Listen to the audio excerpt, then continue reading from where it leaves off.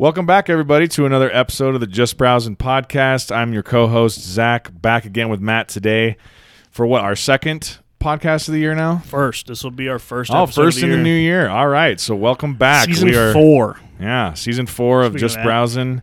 First podcast of 2023, and today we're going to bring you a little movie podcast. I thought it would be a good time to go ahead and do a 2022 movie review podcast because, you know, as things go, as you reach the end of the year, holiday season, kind of, you know, last couple of weeks of the year, and then into the new year, everyone's doing their year-end lists of albums and TV shows and movies and all kinds of stuff, and then the best sports moments and all this kind of stuff. So while it's kind of fresh in everyone's mind, we're going to do a 2022 movie review, and we're going to kind of do it in the same format that we've done the movie flashbacks. To those of you who have listened for a while and have listened to those movie flashbacks, you'll be familiar with the format. To those of you who are new, welcome. Basically, how this usually goes is I am a nerd, and I put together a spreadsheet at the end of every year of all of the movies that I've seen that were released that year. I basically rank them on a scale of 1 to 5 stars, and then I rank my top 5. And it's kind of cool to... I mean, it's nice to do it on a yearly basis, but it's kind of cool to go back and do the actual flashbacks where we go back years at a time, because it's a nice peek into like what my preferences were at the time, what movies I saw that came out that year. It's also been fun to kind of go back and re-look at those and kind of add in the movies that were released from those years that I didn't see in those years that I've seen in the years subsequent.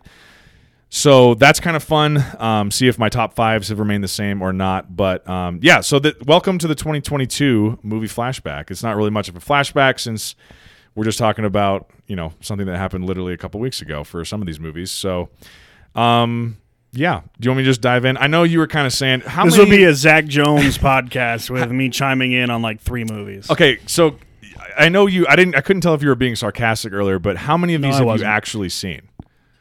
Is it literally only like 2 or 3? Yeah. Yeah, that's about it. All right, well, fair enough. And this is what I was kind of explaining to Matt a little bit earlier, and I'll kind of treat it. So I'll be talking to Matt and to the listeners, and basically I will avoid going into spoiler territory as best I can for any of these and just kind of treat this as like a spoiler-free review and a recommendation podcast for movies that you may not have seen from 2022 that I recommend, movies that I thought were bad that I don't recommend, et cetera, et cetera. So I guess spoiler warning for any spoiler territory that I do get into for 2022 release movies. Like I said, I'm going to try and give a pretty much spoiler-free review and then go over my top 5s, and then at some point in subsequent years from now, this will be an actual movie flashback, and with some time that will have passed in the interim, we can kind of get into spoiler territory. What do you think is like? Here's a question for you. What do you think is like the time frame in which people can no longer get mad if they hear spoilers about a movie? Like how long does the movie have to be out before it's like, dude, it's been out for 5 years. Like this is not my problem anymore. Honestly, I would say it has to be out at least a year on like DVD or digital, to where you could go to Amazon, Redbox. I think that's probably fair. You got to give it a chance from not being in theaters. Like, right. Don't be like, well, it's been out for 3 weeks, and it's like, well, dude, I don't have the time to go to the theater, or I don't want to go to the theater. I'd rather just watch it when it comes out on DVD, Blu-ray, whatever. So I would say probably a year after it's been dropped. But I know like people that are like, I've never watched the Titanic, and I'm like, well, I'm gonna spoil the shit out of it for you because it's been out for like what? 24 years or whatever. It's like you've had plenty of fucking time to see it. Right. It's not my fault that you haven't seen the Titanic. It's on TV a lot. You can fucking probably find it on Netflix or Hulu. Like that movie's been on cable rotation for 25 fucking years. Literally 2+ decades. So it's like you can't be complaining about spoilers. So for me, it's a year. I'd say a year from being like, maybe not necessarily a year from being put on like cable TV, because it usually takes longer for some of those to be on cable. Yeah. Especially now because everyone's so sensitive to all of the things that they're like, oh no, they said this word, we can't put that movie in there. So we gotta I think it's a year from when I could go to Amazon and buy it or rent it on Amazon. Well, I think that's fair because it's like, look, if it's accessible to you to watch at home, either through streaming or renting a disc or whatever, or buying a disc, you've had plenty of time to watch the movie. So it's like, you can't be like, oh, bro, fucking spoilers. It's like, just rent it on iTunes and watch it. Like, you're listening to a movie review podcast. It's kind of like hear some spoilers. And like Game of Thrones, right? Like that shit was going on since when? Like 2000? I think the first season came out in like 2011, I think. So early 2010s. Maybe even before then. We'll have to look that up because I think it came out when we were in high school. Which I guess 2011 when we were still in high school. Yeah, I'm pretty sure season 1 was like 2011. But it's like, I didn't watch that until, 2020? Right. 2021? So you're like way late. So it's like, I'm way late, but I would tell people, I'm like, I just haven't seen it yet because I don't have HBO. Yeah. And I'm not going to go out and buy this 8-season collection, which, I mean, I watch it enough now that I could buy the 8-season now collection. Now you're balls deep now. But it's like, a show is a little different because you need more time. Whereas like a movie, it's like, hey, dude, you got 3 hours tonight. Watch this 2-hour-long movie, and then guess what? No one will spoil anything for you. Yeah, exactly. Yeah. Well, and I think it's one of those things like, just for me, I consume a lot of media that discusses movies, and I try and like, I'm not going to click on a podcast that's reviewing a movie I haven't seen or is talking about, or if there's the possibility that they're going to talk about movies that I haven't seen yet, because I don't want them spoiled for me yet. So I'll make sure I watch those movies first, then listen to the discussion about it later, which is like, just, it makes sense that way. Me personally, I don't get super butthurt about spoilers. They don't really, like, it does, if it's like a major plot point or some sort of big twist, that kind of sucks because it gets ruined for you. But like, it still, for me, doesn't take away from the experience of watching how that plot point comes about. You know what I mean? Like, So here's a different perspective then when it comes to like movies and being spoiled. If you read the books before you watch the movies, you've already spoiled the movie. Like, the movie's nothing just can a really cinematic be spoiled. Yeah, it's just version a of what you rendering, read. Yeah. So like, you know, my perception when I read, which is very little, if any, is like, you know, you build the story in your head. You're kind of playing a movie in your mind of like how you view what you're reading. Right? But then you see it on a screen and you're like, well, now I get to see someone else's interpretation of 900 pages into 2 hours. Mm-hmm. So I know there's going to be a lot of things that are like skipped out on. But it's like, I already know, like, you went into the Half-Blood Prince, right, for Harry Potter, and you read the book, you're like, sitting on the edge of your seat, you're like, well, when does Dumbledore die? He died towards the end of the book. Yeah. And then they're like, hey, they're in the astronomy town. You're like, well, fuck, he's going to die. Yeah. And then he dies, and you're like, no! But it's like you knew it was coming. Right. Just like you knew fucking everyone who died in the Battle of Hogwarts. Like, you knew they died, but you were like, you didn't want to see them die, but then they died. Yeah, and you're still going through, so that's kind of what I was saying. Like, you're still going through the experience of watching the movie. You're following the characters along. You're following the plot developments, and then you're like, oh, I see how they executed this. Like, I knew X was going to happen, but how they got there, it was still a journey. Right. So, perfect example, Sam's wife Kayla had not ever read or seen Harry Potter until like last year. So I lent her all the books, and I should have been like, Sam, you need to get a divorce. He's been doing his utmost to make sure she gets caught up on all the classics because she hadn't watched like apparently a movie until they started dating. Anyway, that's a whole other discussion. I'm going to have to talk with her next time I fucking see her. Dude, he's been taking her through the whole gambit of like, you haven't seen this? What the fuck? Like, we're watching this tonight. He's been doing the whole thing. He's like pinning her eyes open. Doing the eyes wide shut sleeping. thing. Like, you haven't watched Forrest Gump? God damn it. Oh, jeez. But anyway, so we were having dinner, and she was on like she might have been on book 6, so Half-Blood Prince. And I was talking to Sam about, we were rewatching the movies or something, and I was like, dude, I always forget, and I've had this conversation with you. We've done multiple podcasts on Harry Potter, and obviously, spoiler alert for anyone who hasn't either read the books or... Not a fucking spoiler alert. It's been out for like the movies have been out, and the books have been out for a long time. You've had plenty of time to catch up. Anyway, I made some comment where I was like, I always forget, after a certain amount of time of going by that I haven't rewatched the movies or reread the books, how exactly Snape ends up being a good guy. And like, as I was saying that sentence, Sam like leaned back behind Kayla, and he was doing one of these motions like, shut the fuck up. And I was like, what? And I didn't catch on to what he was saying until I said it. And she's like, "What? Seriously?" And he's like, "Bro, I've been trying to keep that a secret for fucking months now." And because she's like, every book she reads, she's like, "Fuck Snape. Snape sucks." And Sam's like, "Yeah, Snape sucks. All right, like you just keep reading." He's a real like, dickhead. Yep. And I was like, "All right, Kayla. First of all, I apologize for spoiling that because that is kind of a big thing. But also, you knowing that Snape turns out to actually be a good guy doesn't ruin how you find out how he's a good guy. You know what I mean? He's a bad guy literally until the last 20 minutes of the fucking exactly. I'm series. like, that payoff is still gonna hit emotionally for you, even though you know he's not actually a piece of shit. Right. You know what I mean? I mean, he's still a piece of shit. You got to think he still did all of this shit that you don't like him for. But he's just like a double agent, essentially. So it's like his heart was in the right place. He just had to do bad things, basically. But I was like, look, that's not going to ruin your experience of it. I'm sorry I said that. I didn't realize you didn't know. Because I was just like, at this point, I'm like, I'm totally kidding. I thought everyone knew that. Like, I thought everyone had seen Harry Potter. Everyone had read the book. I thought that was just knowledge that everyone had who just existed. I mean, in people life. people that exist, and enjoy the world. I was like, I keep forgetting you just haven't experienced the story yet. It's blowing my mind. Like, anyway, so. With that random sidebar on spoilers, I will try and keep all of this as spoiler-free as possible.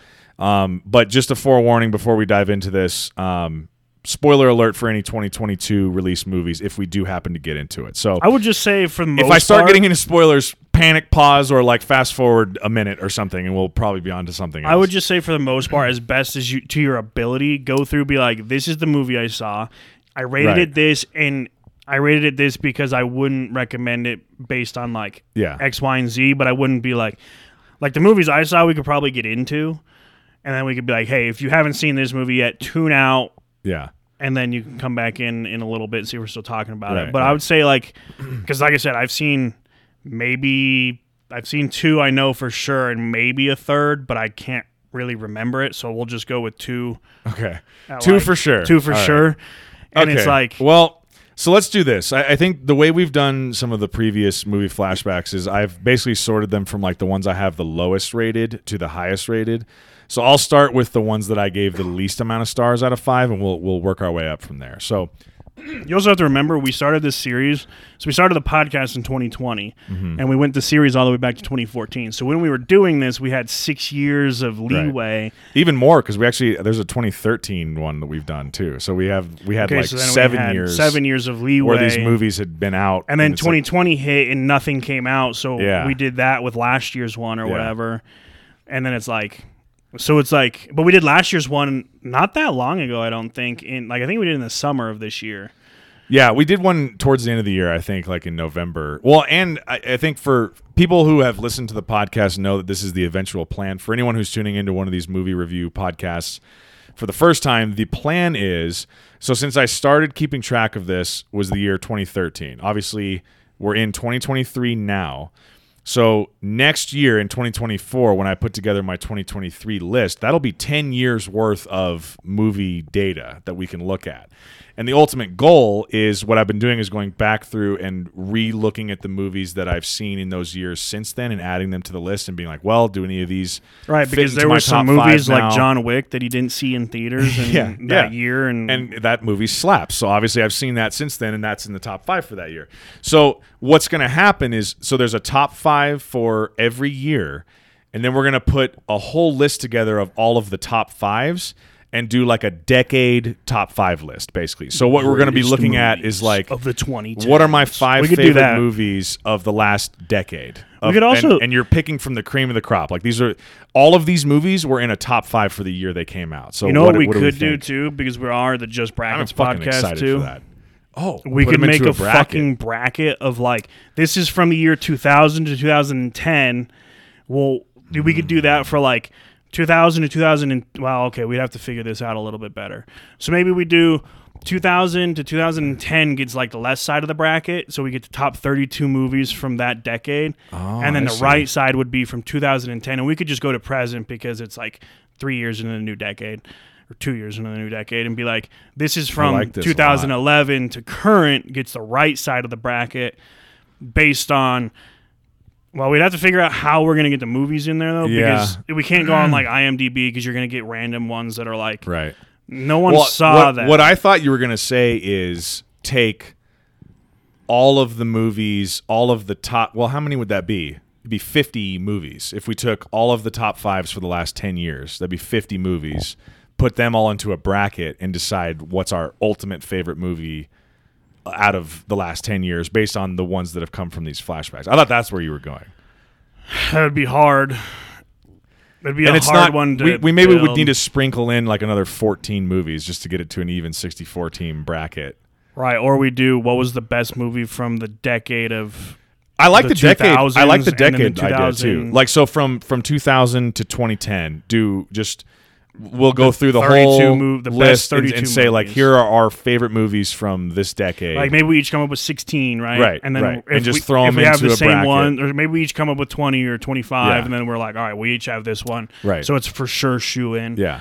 And, like, do that. And then I we like could this do a that lot, from, actually. like, 2011 More to ideas current. for just brackets. Fuck Dude, yeah, it's because I like this. making brackets. I like this. All right, we need to write that down so we don't forget. I'll put it in my notes before. On the next episode of the Just Brackets podcast, we still have a World War II movie one we needed to do. Well, we did. Yeah, we didn't do a bracket, but we did do a whole podcast on our favorite movies and shows for World War II stuff. But yeah, because Band of Brothers is going to win it. There's an idea that we had for war movies by war. Like doing an all World War I movie bracket and all World War II movie bracket. It's just so hard because it's like World War I, you've got one of the movies that was released this year, which is All Quiet on the Western Front. Which okay, so 3 movies then. I saw 3. Okay. But I need to rewatch that because I watched it in an airport. Okay. And it's really fucking hard to follow along when they don't speak English. Yeah. And you're like moving about an airport. But like World War I would be too hard. You got that movie in like 1916, and like there's other ones that are out there, but just there's not as many. Yeah, World War II would be super easy to fill. There's a lot from World War II. Vietnam, there's a few, but none that like.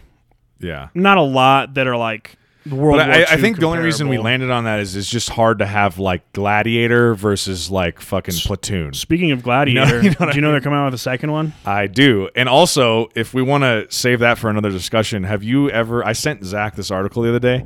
Did you hear what the plot was for the unreleased script that they developed right after the first Gladiator came out for what they wanted their sequel to be? It's fucking bonkers. It's basically like SparkNotes version. I read this little article about it the other day.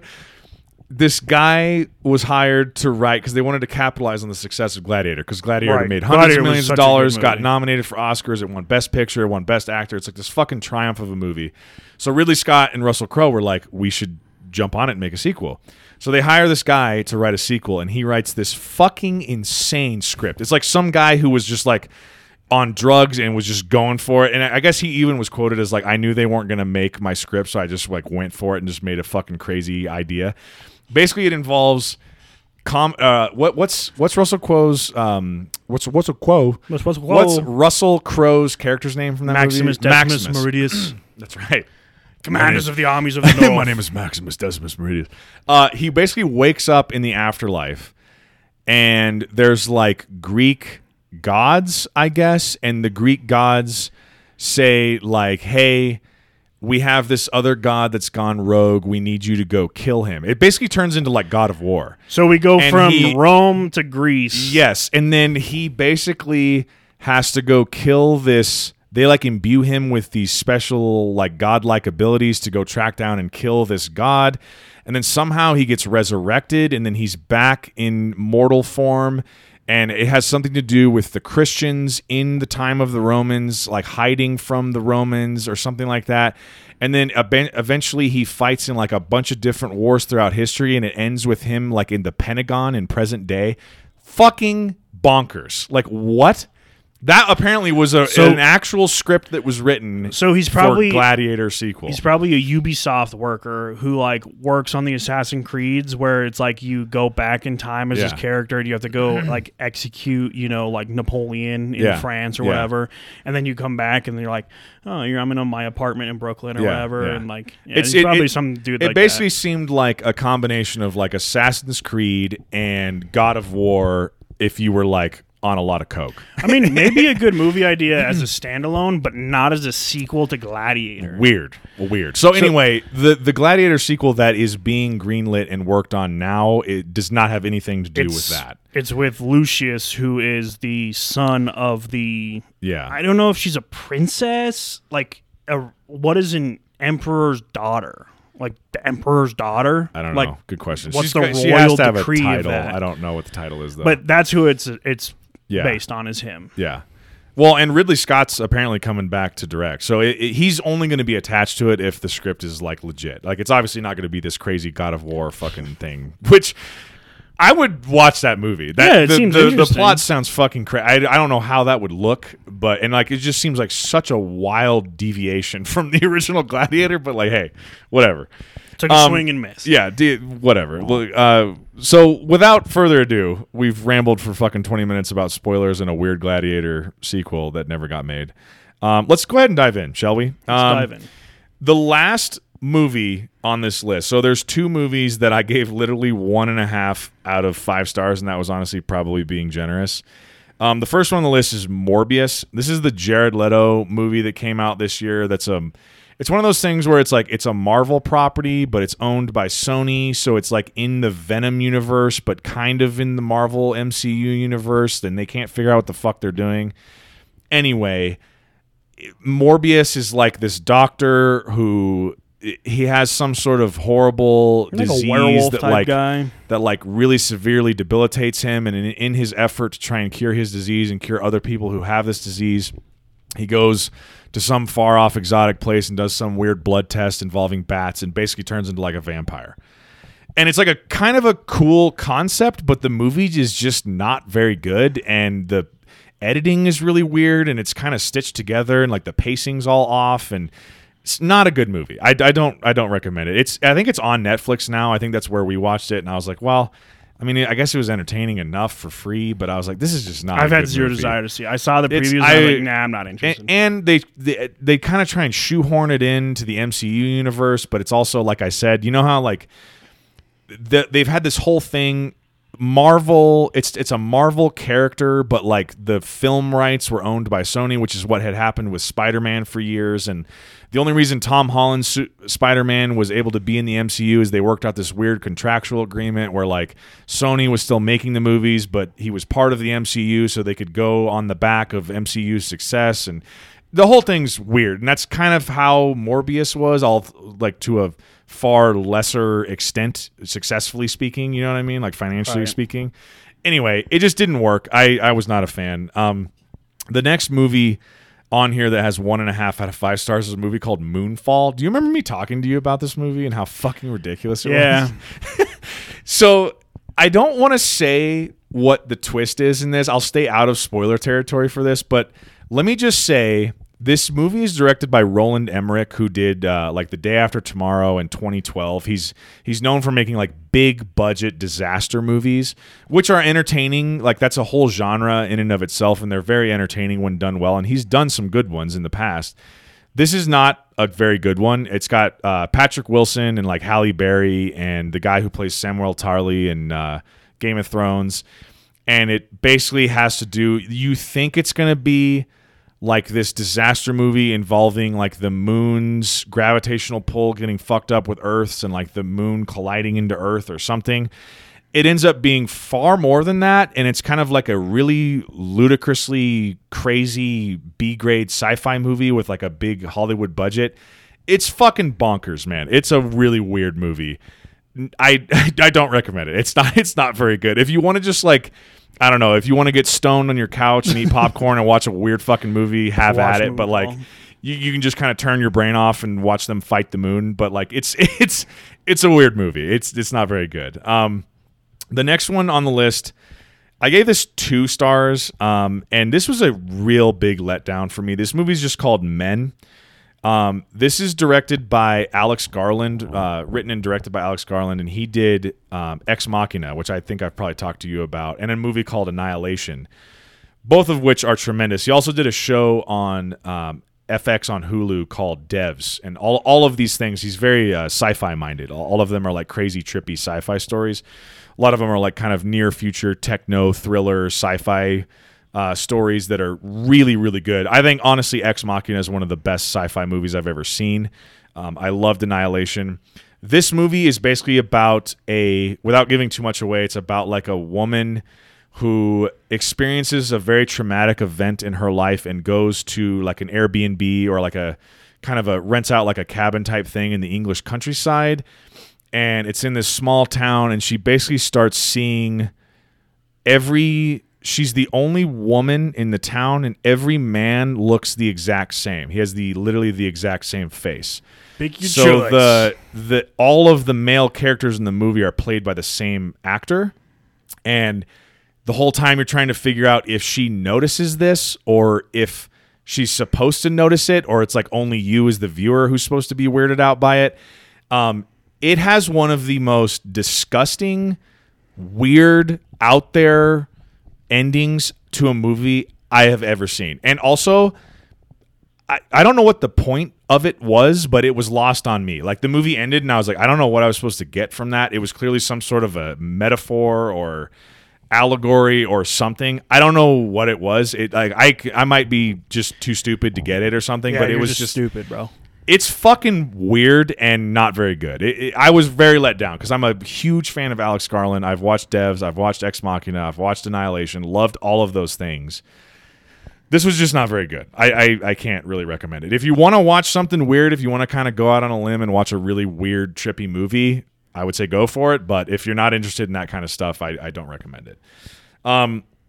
Next movie on the list with 2 out of 5 stars is Jurassic World Dominion. Did you get a chance to see this one? Bro, I'm not going to lie. I've never been a big fan of the Jurassic Park Really? movie. Like, the first 2, I was probably like, this is so cool. Like, the first one's fucking dope. Like, dude. it's just it's an one. amazing concept, but I think Jurassic Park's kind of like one of those movies, kind of like the Fast and Furious, if we talked about, where it's just kind of like they're really squeezing every last drop. We could have just stopped after, right. You know, like, why are we still making like the these? first 3, because the third one really wasn't that good. Mm-hmm. Like, we could have just stopped, but here we are. Like the first Chris Pratt one, I liked, but it was fine. Yeah, I was like, we're on an island again, and you make a fucking.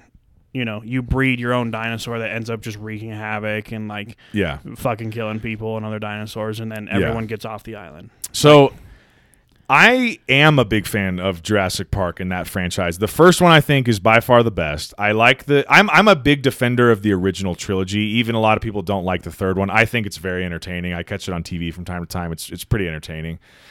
Jurassic World I thought was fine. It was kind of just like copying Jurassic Park. It was almost like what Star Wars The Force Awakens was to A New Hope. It's like, okay, so it's just like a screenplay. Let's just slap a shiny new painted coat on the same exact story. That's kind of what it was to me. I was like, okay, it's fine, whatever. Fallen Kingdom I thought was like actively not good. The plot and really it's not, the problem with these movies is not like how they look. They look visually great. They look awesome. The story is bad. It's just not good. Big bad dinosaurs on small island where people visit. Well, and like it starts with Fallen Kingdom and it gets even weirder, and this is my biggest gripe with Jurassic World Dominion. The plot is so strange. It has to do with like, it's almost like they threw together and mashed together like 4 or 5 different ideas they wanted to explore, and it like partially is like a climate disaster movie, but it involves like genetically enhanced locusts that are like as big as dogs that are like eating all of the crops in the world.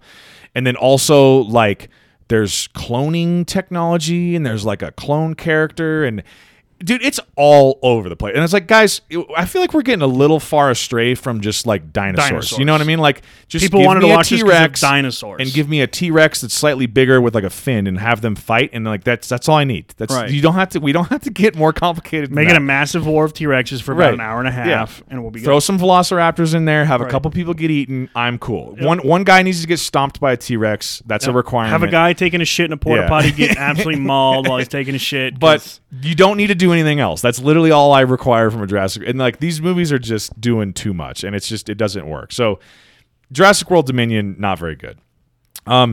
Next movie on the list, again, a 2 out of 5 star movie, is a movie called Don't Worry, Darling. And this was a movie, again, that I think this one and Men were like 2 ones that I was really disappointed in because I had a lot of high hopes for.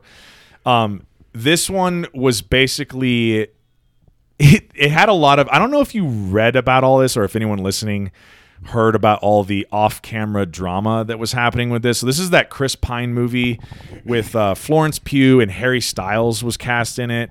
And there was this whole drama of like Shia LaBeouf, and this is directed by Olivia Munn, and Olivia Wilde. Sorry, Olivia Munn and Olivia Wilde, two different people. Olivia Wilde.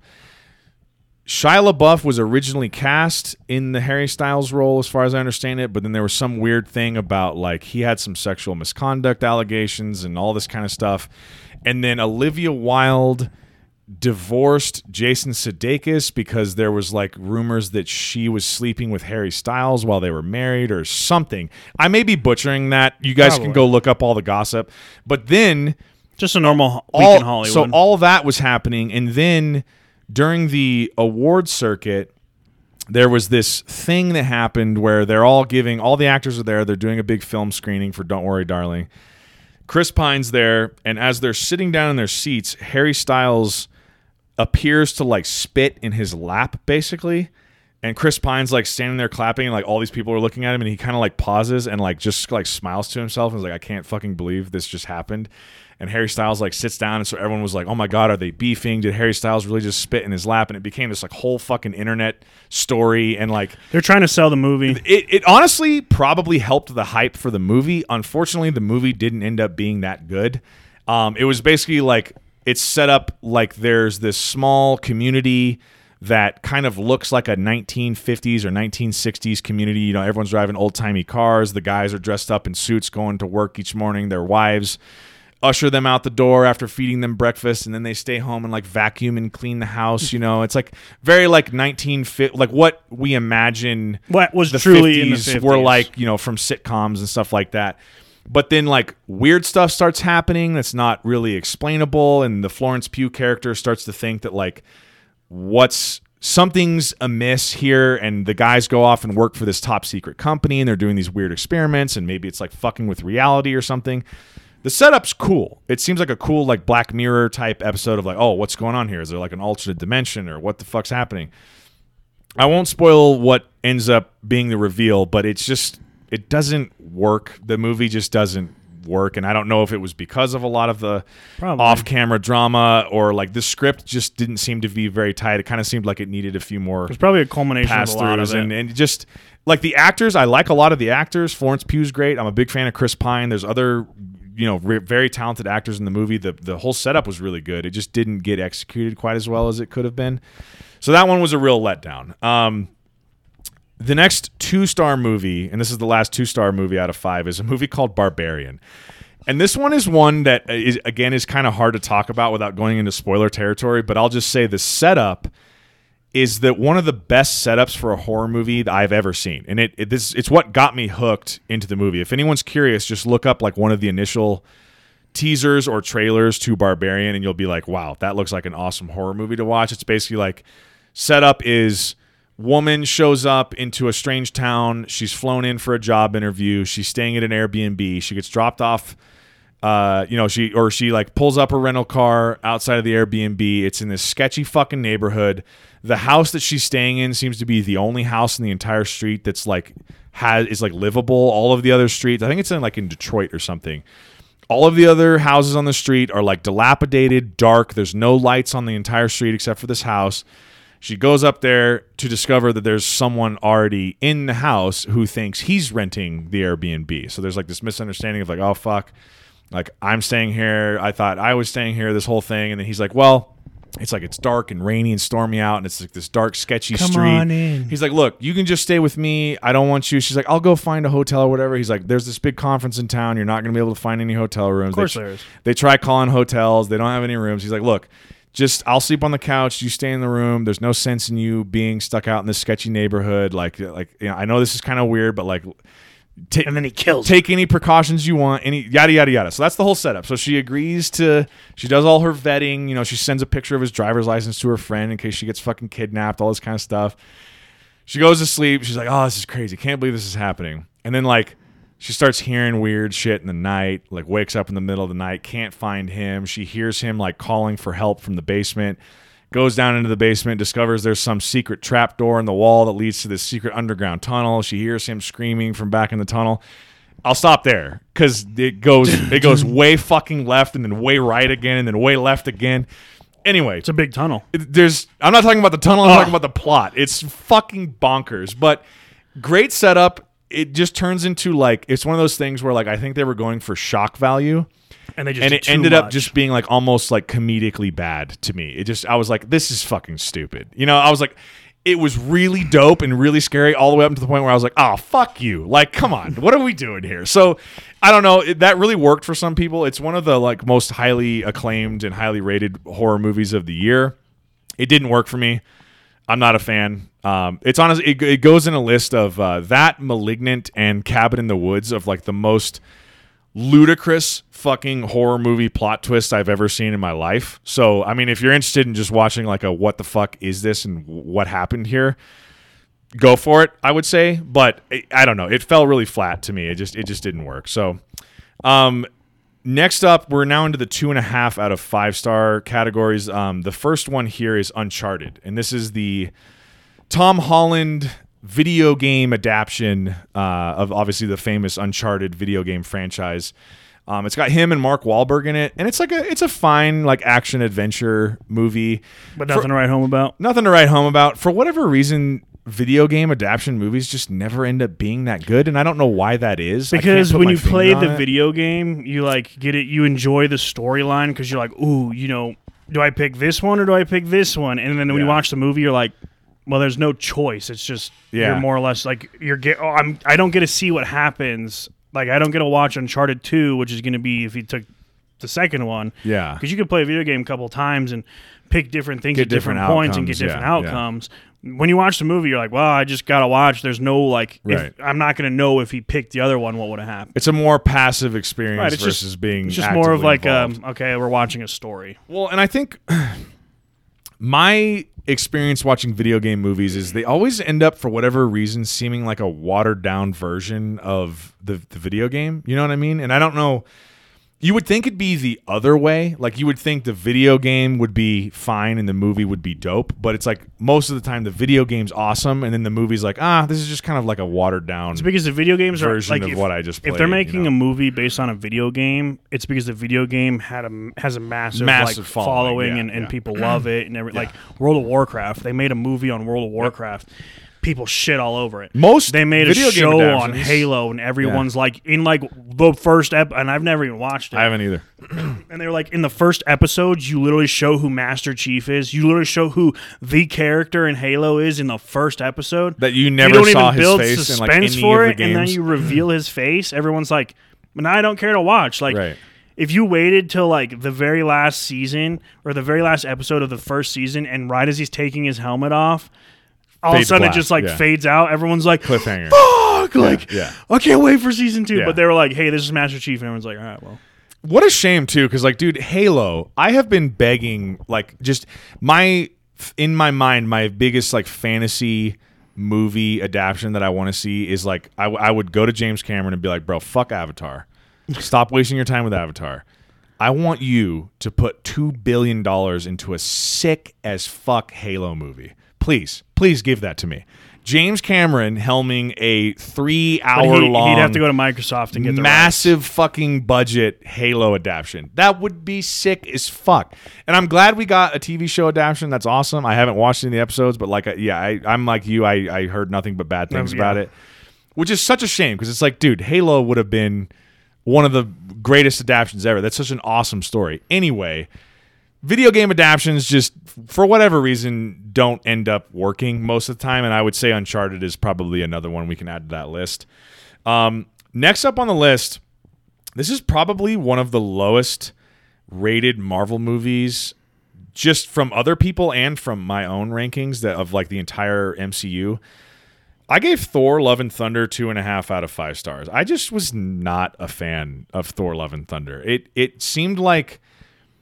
I have a real problem with, like, I can handle if there's a comedic character like a Deadpool or a Thor, where, like, clearly a lot of what is admirable and likable about their character is their comedic timing and it has and to the fact be that that's the character. Right. But it's like at a certain point, there needs to be some stakes. And for there to be stakes, you need to get serious at some point. Right. Everything can't be a joke or nothing means anything. You know what I mean? And Thor: Love and Thunder is one of those movies where it's like, everything's a joke, so I'm never really worried for Thor's safety or any of the safety of other characters because everything's just a joke. It's like we're making a spoof of Thor.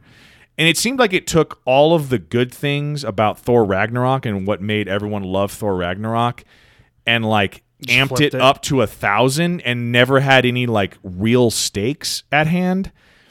And also, the main bad guy in the movie is named Gore the God Butcher, and you never see him butcher any gods, basically. He kills like one god on camera, and then the rest of it you just like hear about. I'm like, hey, man.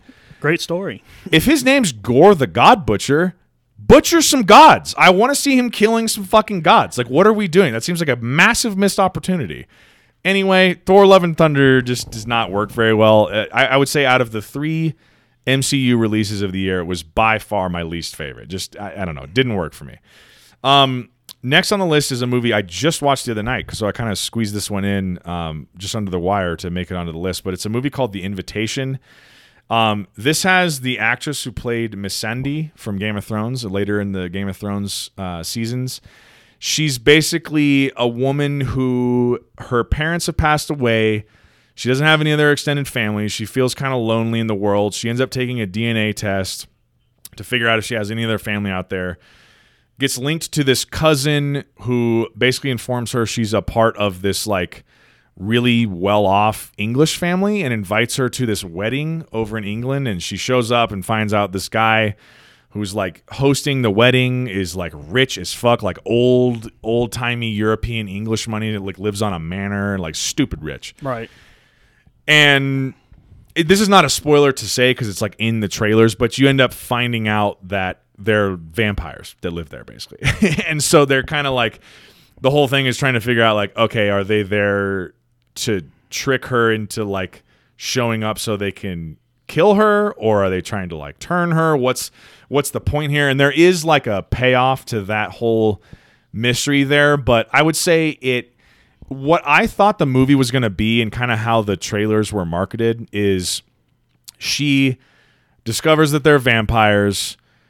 They're trying to like kill her. She tries to escape. And then basically what happens is like throughout one bloody night, she goes on like a rampage and kills everyone. Oh, but that's not what happens at all, really. And the ending ends up being like really rushed and kind of cheesy, to be completely honest. And it's just, it kind of took the movie had a lot of potential, and the last like half hour made it like a pretty not great movie. Like, I don't know. I wanted to like that movie. It was just not that good. Another movie on here that I gave 2.5 out of 5 stars. This one kind of like doesn't count as a movie, but it like kind of is a movie. It's the Harry Potter reunion special, which came out early January of 2022. It's hard to, I mean, the reunion was fine. I thought it was cool. I like Harry Potter. You and me have talked about Harry Potter a bunch. It was fun to see all the cast interviews, have them reminiscing, all that kind of stuff. But it's like, I don't know. It's a reunion. You're like, how exciting can reunions really be? You know yeah, it's not very... It's not like an entertainment value. It's just more see where they are now. Right. It's not a new Harry Potter movie. It's just like, oh, look, they're talking about Harry Potter. It's everyone's getting together and reminiscing on old times. It's fine. It's nice, but like, it's, you know, for the sake of this movie list, it's a 2.5 out of 5. The next up on the list, another 2.5 out of 5, is a movie called Blonde, and this was a direct to Netflix release, which got an NC-17 rating, which not a lot of movies do nowadays, because that's like basically not far off from like a porno. And this is the movie starring Ana de Armas about Marilyn Monroe. She stars as Marilyn Monroe, and it's directed by like a pretty well-respected, like kind of like art house type director who has made some really good movies in the past. And this movie looked really good, and I'm a big Ana de Armas fan. It's just like brutal to watch. It's a real fucking downer of a movie, and like it's loose. It's not like a true biopic. It's actually based on a novel that someone wrote about Marilyn Monroe's life. So it's like a lot of it is based on things that actually happened to her, but it's an imagining of her life. It's exaggerating. Very, very loosely based on her life. So, I mean, obviously, like they go through the actual marriages to the actual people that she had, and like they cover movies that she actually starred in, but like a lot of what's happening to her, they took huge liberties with. So it's not like historically accurate in any way. I think Ana de Armas does a great job. She's like very captivating as Marilyn Monroe. It's just like a really fucking brutal movie to watch. Like a lot of shitty stuff happened to her. If a lot of what happened in the movie did happen to her in real life, I feel terrible for her because she had a fucking horrible, horrible life. And it's one of those things where that's kind of the whole point of wanting to examine a star figure like that, of like, look, on the outside looking in, she has everything. She has wealth, she has fame, she's beautiful, everyone wants to be with her.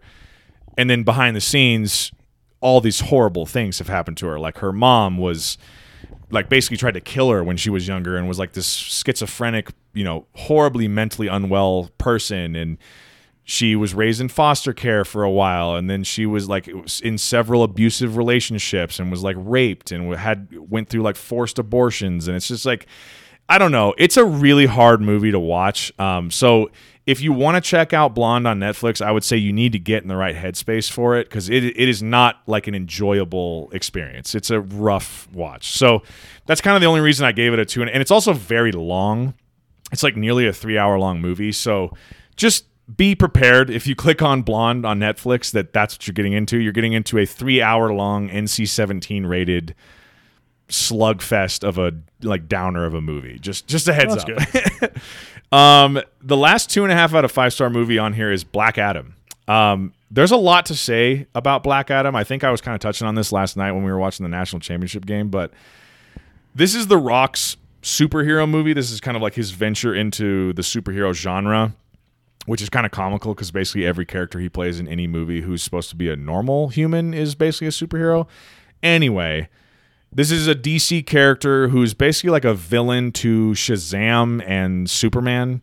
And there's been a lot said online about the failure of this movie, both financially and critically, and what The Rock's involvement in all of that was, and like an exploration of like his ego and how he thinks of himself as a movie star and all this kind of stuff. So there's an ego boost for him. Yeah, for sure. And I mean, it's just one of those things where, I was listening to kind of like one of my favorite movie podcasts did a review of the movie, and the co-host or the host said he's never seen a superhero movie where the main superhero was so invulnerable. Like there was never a moment in that movie where you were like, he can only die to kryptonite, and kryptonite doesn't exist. Basically, yeah. I mean, he was just basically like steamrolling every threat in the entire movie, and it was like effortless for him. And it was like, I think that's kind of what a lot of people are saying of like, I think this is how The Rock sees himself in movies. Like he sees himself as like this indestructible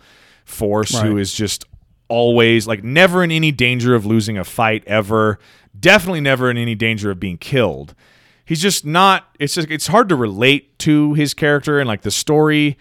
I don't know a lot about like the comic book background of the character Black Adam, but like I think they changed a few things about the story and his background and how he came to be and how he gets his powers and all that kind of stuff. So then it goes away. It's like it's just a random movie at that point. Yeah, and it's like, and then there's the whole discussion of like how fucked up DC is and that whole thing. And I don't know if you've been following really that, but like we've talked about this on the podcast before about how it's amazing how drastically different Warner Brothers has been running the DC universe as compared to Disney running the Marvel Cinematic Universe, and how connected and how put together and how streamlined everything is in the MCU. As good as they are at that, the DC universe is equally as bad at trying to do that. It's like they don't even know how to make like a story. And it was already fucked up. And then like in recent months, Black Adam comes out. There's all these stories about like The Rock is like retweeting and reposting to his Instagram these articles talking about like how much money Black Adam has earned at the box office, and there's all this like weird Hollywood accounting he's using that is definitely not true, and it's like not making as much money as he's saying it's making, and he's trying to like desperately save this thing that he's been wanting to make a Black Adam movie for like 15 years or something like that. And so it's kind of a shame that he's like worked this long on a movie that failed so spectacularly. And honestly, like I don't want to be too hard on the movie itself. It's not like horrible. It's just not very good.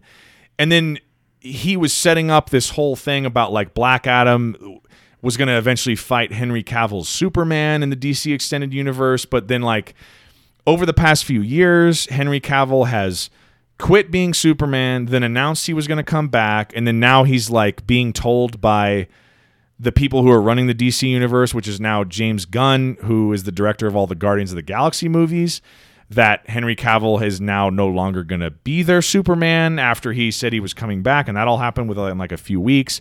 They're kind of, like, canceling any future Wonder Woman plans. Ben Affleck's not coming back as Batman. It's just in complete fucking disarray. Like, no one knows what's happening over there. There's no coherence at all. They're jealous of Marvel's success, and then they tried to do their own thing, and everyone's like, you fucking suck. Dude, and it's just so... I don't know how they fucked it up so badly, because it's like they're still making... There's an Aquaman sequel coming out with Jason Momoa. They're trying to come out with a Flash is Amber movie. Heard gonna be in it? Yeah, apparently. Oh, well. Which is, like, shocking. There's apparently still they're still pushing this Flash movie with the guy who played Flash in the Justice League, even though the guy who plays Flash, Ezra Miller, has been in, like, copious amounts of legal trouble over the last year or so, and, like, they're like finding it difficult to even, like, market that movie with him as its star because he's such a fucking shit show off camera.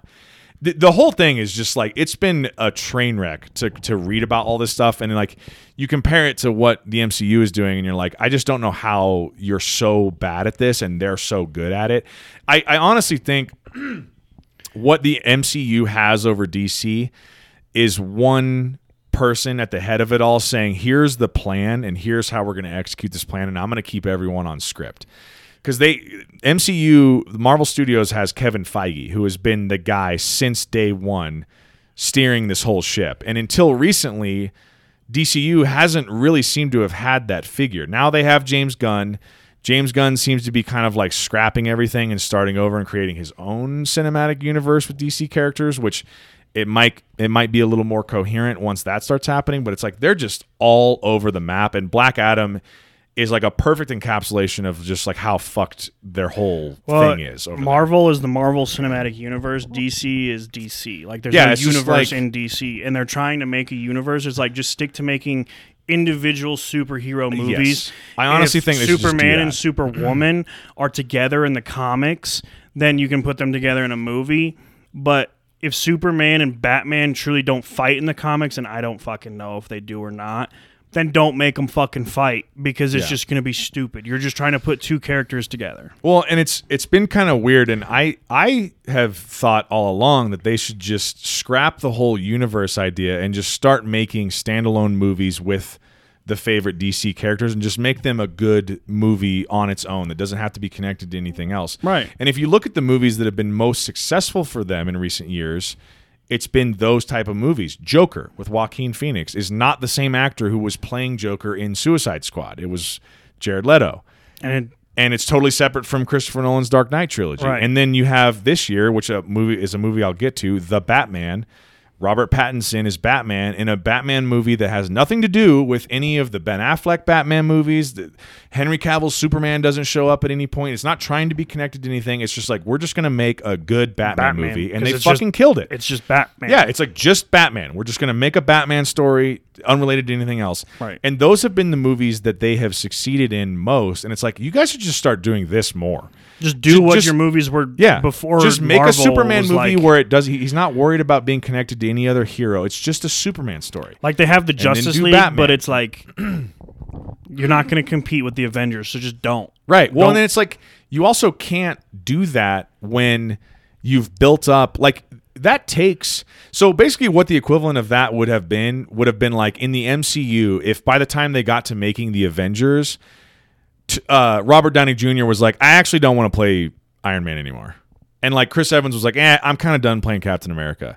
But like they still had Jeremy Renner playing Hawkeye and Scarlett Johansson playing Black Widow, and like they still had these other, and Mark Ruffalo playing Bruce Banner and the Hulk. So you have like half your actors are like, well, I'm still in, I'm down to make Avengers movies, and then half of them are like, nah, I'm done. So it's like, well, how do you keep pushing this cinematic universe forward when like your major actors playing the major characters are like don't want to be here anymore, and they've said they're gonna stop? It literally only has to do with the movie's success. Like, right? You know, Robert Downey Jr. was like, I'm done playing Iron Man. He goes, I did it for a decade. Right. It was great. We fucking killed it. We killed it. he's like, but I don't want to do it anymore. I want to go do other things. And then there was like a recent interview where he goes, yeah, I'd be willing to come back as Iron Man. Yeah. And I think it's like, well, it's the success you had as Iron Man.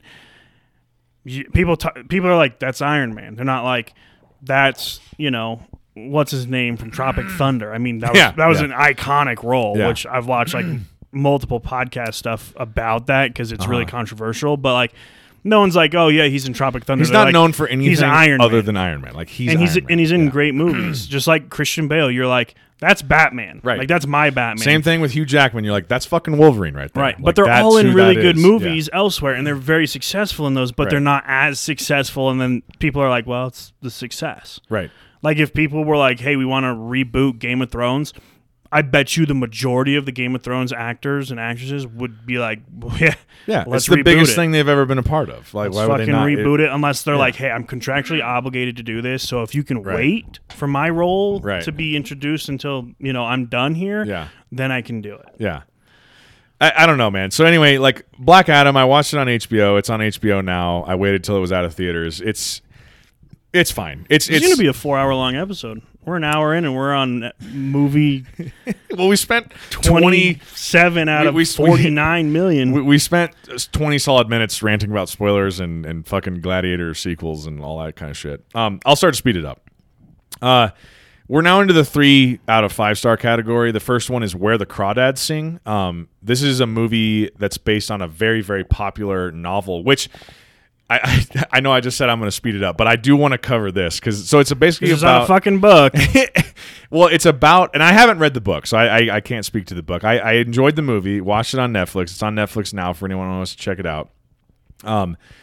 It's the interesting behind the scenes story about this book/movie is that the plot is about a girl who grows up basically on her own in like a marsh or a swamp in Louisiana or wherever she is, and kind of like raises herself because her family abandons her. Well, she ends up like encountering this boy she kind of falls in love with. They end up kind of breaking up, whatever. Another guy comes into her life. He starts being like bad to her, essentially. And then he turns up dead one day. And the police go out there to investigate. He's fallen from some tall like lookout tower or whatever, this like metal lookout tower that's built in the marsh. Anyway, the prime suspect for them is this marsh girl because she's like suspicious. She's mysterious. She lives out there by herself. This guy was going out there. They had some sort of relationship. He turns up dead in the marsh. Who are they going to blame? The marsh girl. So the whole movie's like her being on trial for his murder, and it flashes back to like her life and how she got to this point. It's pretty good, actually. I like the story. But what's interesting and what I wanted to bring up is the author of the book it was like her first novel ever. She's like in her 70s, I think. And she's been a wildlife enthusiast and like documentarian or whatever for decades, right? Well, long time ago, like in the 90s or something like that, she was in like South America, I want to say, on some sort of, wildlife expedition of like saving some animals from poachers or something. I don't know the exact details. And there was a camera crew there. They were shooting a documentary. Well, anyway, apparently some poacher turns up dead who was like coming around their camp and trying to threaten them or whatever. He gets like shot and killed, turns up dead. And they were blaming the authorities thought it was either her or like her son who had done this murder. Well, anyway, they fucking bounced out of whatever country they were in. My country won't extradite me. Right, and they headed back to America. And I guess to this day, she is wanted by the authorities in that country. I forget which country it was, for a murder. They're like, she's wanted for questioning for a murder.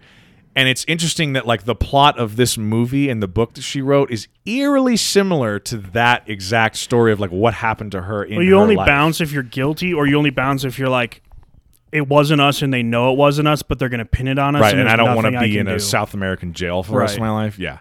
So who knows if she's guilty or innocent? All I know is that is some juicy behind-the-scenes gossip to a story, and the author of the story had an eerily similar experience to the main protagonist of the movie. So anyway, Where the Crawdads Sing is actually pretty good. I enjoyed it.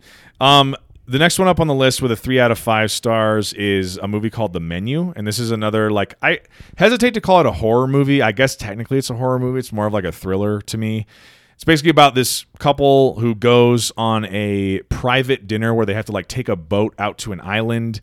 And it's like this very exclusive, like small affair where it's like them and like 12 other tables. Never go to an island with rich people. Yeah, where you can't get off. And anyway, they have to pay, you know, some exorbitant price to sit, and they're going to go eat this meal from this world-renowned chef, yada, yada, yada. Well, anyway, long story short, without going into spoiler territory, shit starts to go south during this meal. Like during as the courses go along, they obviously have like their appetizers, first course, second course, third course, whatever. Shit starts to get progressively weirder and worse things start to happen to the patrons of this Is this the one dinner. with the girl from Peaky Blinders? Michael's Yes. American. Yes, she's in it. Her name is escaping me now, but she's a fantastic actress. She was in Split, was one of the first things I saw her in, and then she was in The Witch. Peaky fucking Blinders. I'll have to look up her name. I'll look it up here in a second. But yeah, she's in it, and she's kind of like the main character, and she basically like without going into spoilers, she doesn't belong with the rest of the people who are there, and you kind of find out why as the course of the movie goes along. It's pretty good. I enjoyed it. The next one up on the list is another 3 out of 5 stars. This is a movie called Spiderhead, which I don't know if many people. This one seemed like it kind of like slipped through the cracks. It was a direct-to-Netflix release. It stars Chris Hemsworth and Miles Teller, so like two pretty massive movie stars. Basically, the concept is it takes place on an island. No. Owned by actually, rich people. One of the things you'll find, there's several movies on this list that clearly were shot during COVID that all take place on an island with like a very small cast, and you can tell that's all kind of related to COVID restrictions and all that kind of stuff. This is kind of another one of those. The director of this movie is the same guy who did Top Gun Maverick, which I'll get to in a little bit. That movie fucking slaps. But anyway, this movie involves Chris Hemsworth and Miles Teller, and Chris Hemsworth is basically like this billionaire, rich, eccentric dude who has basically like built this prison on an island that's like this kind of like high-tech, low-security, chill prison where he like takes prisoners from other prisons and brings them there. And their deal is that he lets them have a relative amount of freedom. Like they can they have like comfortable clothes. They're not like behind like locked bars and cages and stuff like that. They have like a kitchen they can go use and cook meals for themselves and have coffee, and they have like a gym. It's like a big apartment building. It's like a big apartment, but they can't leave. Obviously, they're still prisoners.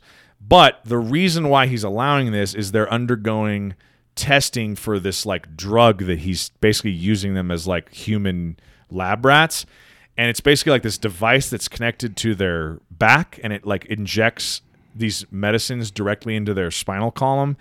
And he basically like what he's doing is he's trying to figure out if he can like bottle emotions. So he basically will like put these he'll put these little vials in their little pack, and then he'll like put them behind like it's almost like a laboratory type experiment where like the person is on, like the person being experimented on is on one side of like some one-way glass, and he's behind, and he's got his like monitors, and he's monitoring everything, and he's talking to them through a mic or whatever. And he basically will like inject them with something. So say like you're the one that I'm experimenting on, and I put something in your pack that's like supposed to simulate extreme anger. And I'll like put another person in the room with you, and you'll go from just being like, fine, normal, like, hey, I'm here, how you doing, just had breakfast, whatever, and I'll like dispense this vial of medicine into you, and it like fucks with your endorphins and your hormones, and you become incredibly violently angry and like attack whoever you're with. And of course he's like over there taking notes and shit, like, oh, that's interesting that this happened, and like killed him. And then like he'll make two people who have never met before and have no physical attractions to each other, and he'll inject some sort of like thing that's supposed to simulate either lust or like love, and they basically like end up fucking each other, and they're like uncontrollably like making out and fucking and stuff, and like he's basically kind of like mind controlling people through like medicinal manipulation in their bloodstream. It's a very, very interesting concept. I enjoyed it. It's a good Netflix watch if you're looking for something interesting to check out. The next movie on here is a movie called Luckiest Girl Alive. This is a Netflix movie as well, starring Mila Kunis. And you know how I was just saying how Blonde is a really hard movie to watch? This is a really hard movie to watch. This is a movie that covers topics such as school shootings and rape. So, yeah, just know that going in. I'm a big Mila Kunis fan, obviously. Love her. She's beautiful. She was in that 70s show. Mila Kuchar? Oh, yeah. Well, no, she's still Kunis. Yeah, but actors have to go by their prior names. But it's a rough movie to watch, and it's probably pretty anxiety inducing to a lot of people. So just know that going into that movie.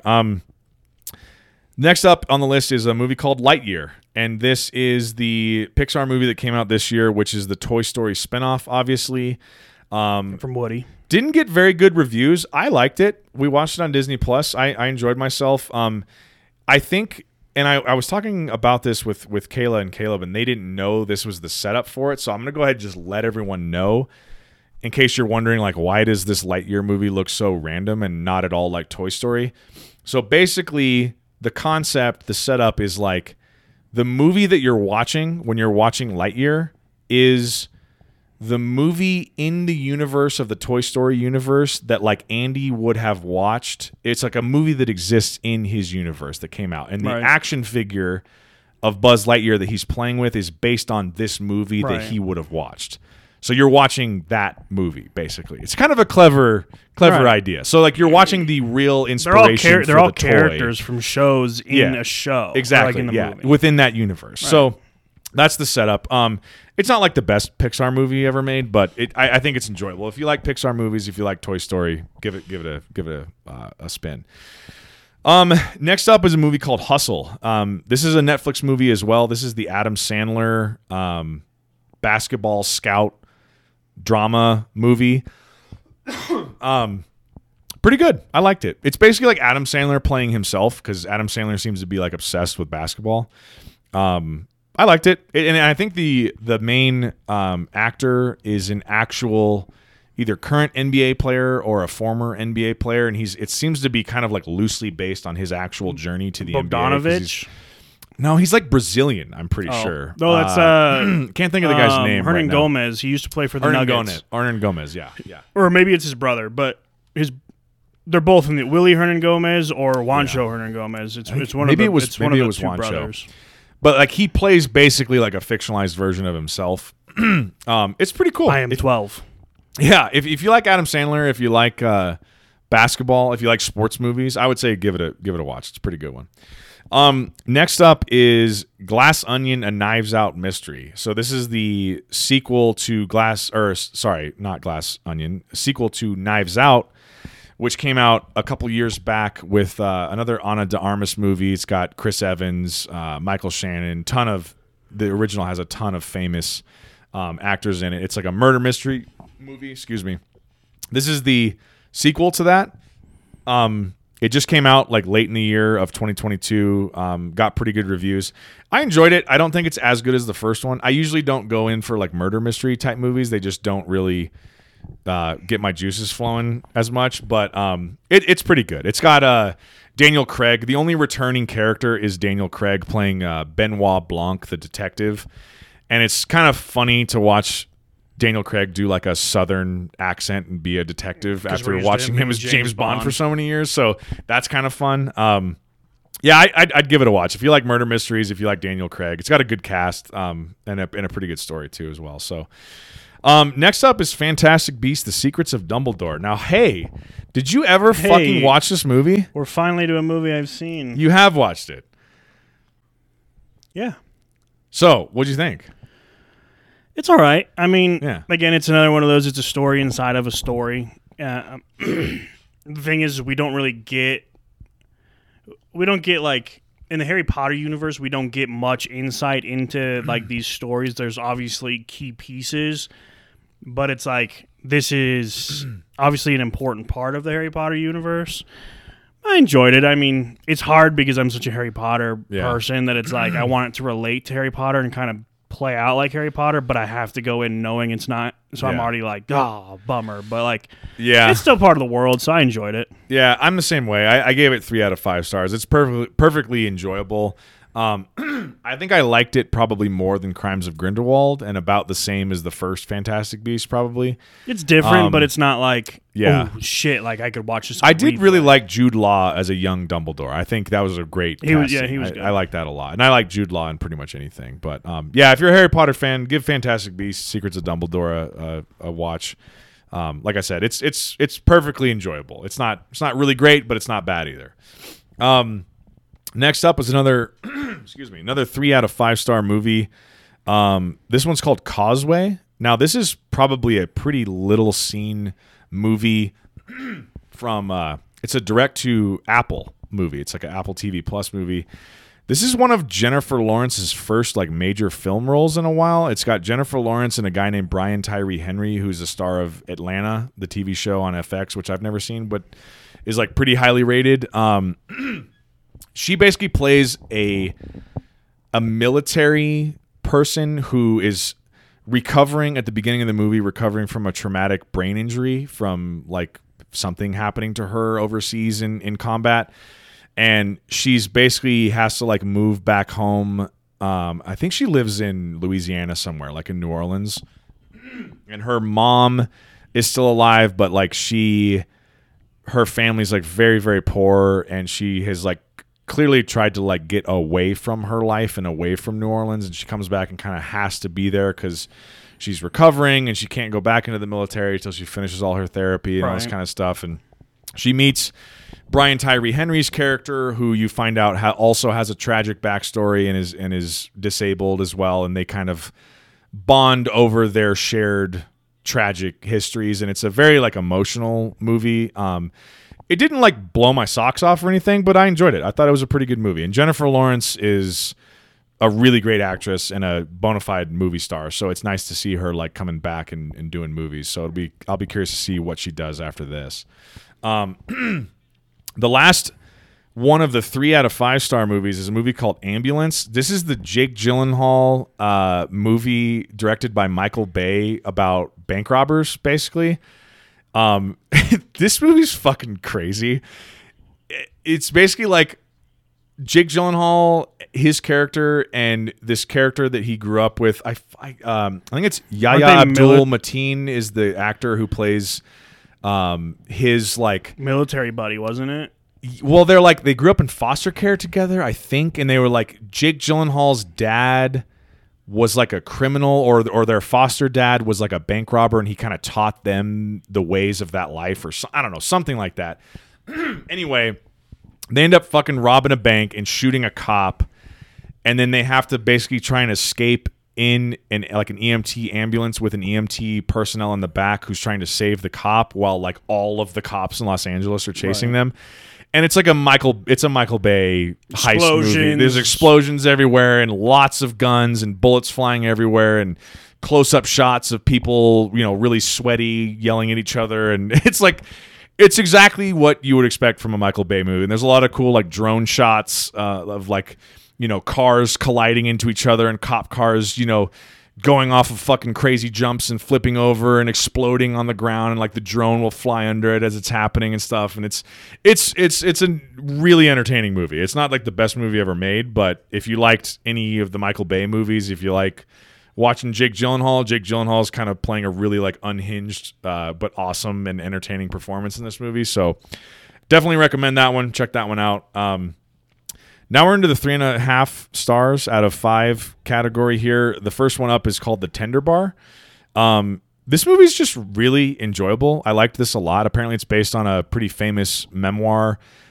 This is directed by George Clooney, starring Ben Affleck, and it's basically like about a kid who he lives with his mom. His dad's out of his life. His dad's kind of like a drunk piece of shit who was never a part of his life, but who's like a radio host, DJ guy.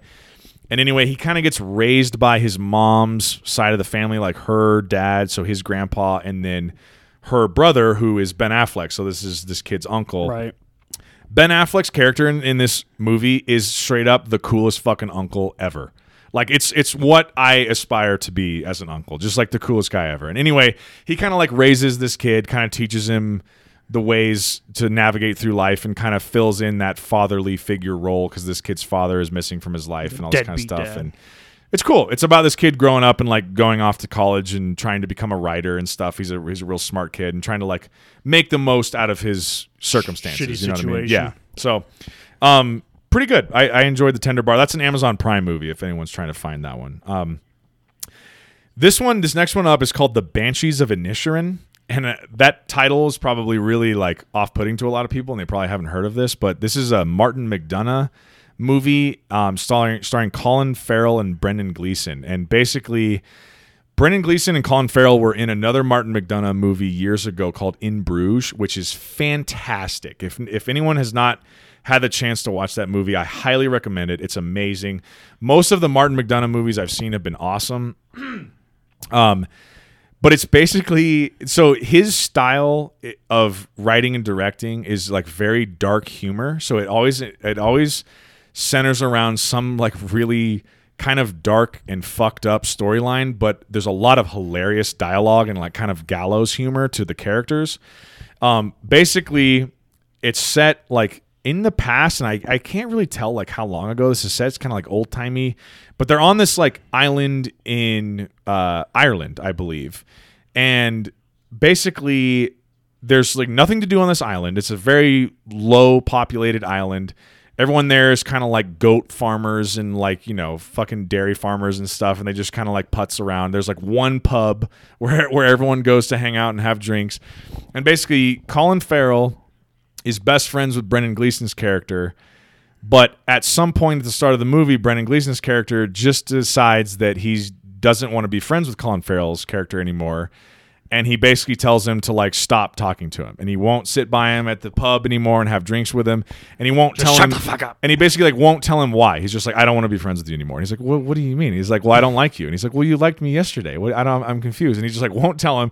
And anyway, the main driving plot of this is Colin Farrell's character, like basically he's kind of like he's a good dude, but he's kind of like a dumb guy. He's kind of like an idiot, and he just can't accept that his best friend is just no longer going to be friends with him because there's like this island's too small. There's nothing else for him to do. He just wants to sit and hang out and make small talk with his friend at the pub and drink beers. And now he doesn't want to be friends. And his friend doesn't want to be friends with him. And basically Brendan Gleeson's character says, You don't seem to be getting the point. I don't want to be friends with you, so let me make this very clear. The next time you talk to me, I'm going to cut off one of my fingers. And every time you talk to me, I'm going to cut off another finger. I have a pair of shears at home, and I'm going to cut off every finger I have if you keep talking to me. And he's like, what the fuck? Are you serious? And he's like, starting now. And he's just like, shh, puts his finger over his mouth. He's like, shh. And so then it's like watching him trying to be like, well, what the fuck do I do now? Like, is he bullshitting me? Is he bluffing? And then like there's this other kind of character who's kind of like, well, don't you want to just talk to him once and see if he cuts off at least one finger and see if he's bluffing or whatever? And sure enough, he comes up, talks to him. The guy goes home, takes his pair of shears, shows up at Colin Farrell's character's house, and throws his fucking finger at his door. And he just walks off with this bloody stump on his hand. And they're like, holy fuck, he's serious. He's like out of his mind. And so the whole thing is kind of like, why does he not want to be friends with this dude? And he's literally going to these lengths where he's going to physically like mutilate himself to make this point. It's a very funny movie, very strange. It's not probably for everyone, but I really enjoyed it. Next up is a movie that is like probably the exact opposite of The Banshees of Inisherin. This is a very widely seen movie, and probably for a lot of people. This is Doctor Strange in the Multiverse of Madness. I gave this one 3.5 out of 5 stars. I like this a lot more than Thor: Love and Thunder. It's a really cool sequel to the original Doctor Strange, and obviously Doctor Strange, that character's been in a lot of the other Marvel movies beyond his own first standalone movie. This deals, obviously, as the title implies, with the multiverse. So it kind of bounces off of what happened with Doctor Strange and Spider-Man No Way Home. I won't say much more about that movie just without going into spoiler territory, but if you're a Marvel fan, you're going to like this movie. It's not the best Marvel movie that's ever been made, but it's not the worst either. It's definitely an enjoyable experience, and there's a lot happening in that movie. This was my birthday movie this year, so I always try and go see a movie in theaters on my birthday, and this year it happened to be the movie called Bullet Train, which is Brad Pitt's new movie, where he basically is like this freelance criminal guy who has to basically get on a bullet train in Japan and retrieve some sort of a suitcase and just get off, but obviously things don't go as planned. Talk about shit starts happening. Plan. Yeah, hey, get on this train, grab this suitcase, and just get off. And then it turns out there's a bunch of other criminals on the plane looking for the same suitcase, and he doesn't know why, and he's kind of trying to turn over a new leaf and like not be a criminal anymore and not hurt people. So the whole time he's trying to like defend himself from being killed by these other vicious criminals, but like not hurting anyone else. And it's like, I think it's the same guy who directed the first couple Deadpool movies. So a lot of like similar actors he's worked with. The action style is very similar, very comedic, totally action packed, entertaining movie. Yeah. I would recommend it. And it's on Netflix right now, actually. Next up, this is the last of the 3.5 out of 4-star movies. This is a movie called Amsterdam. I went and saw this with Zach, actually, in the theaters. And this is Christian Bale, Margot Robbie, and John David Washington's new movie, directed by David O. Russell, who has directed some of my absolute favorite movies of the last 10 years.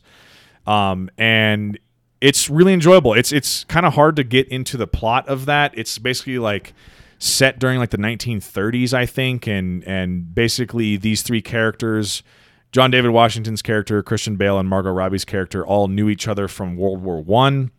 They became buddies after the war, and it's about them like trying to navigate through their lives in America after World War I, and it kind of like ties in a bunch of like the beginnings of fascism in America and the beginnings of the Nazi movement, and you can kind of start to see like the seeds of World War II developing and all that kind of stuff. It's full of like plenty of quirky characters and like a weird plot and like lots of like fun, weird dialogue. Everything that makes a good David O. Russell movie. I liked it a lot. Now we're into the 4-star category. So this is a movie I just saw really recently that was released right at the end of the year. So it kind of just made it into the wire for a 2022 movie. It's called White Noise. And this is the new Noah Baumbach movie starring Adam Driver, who played Kylo Ren in the Star Wars sequels.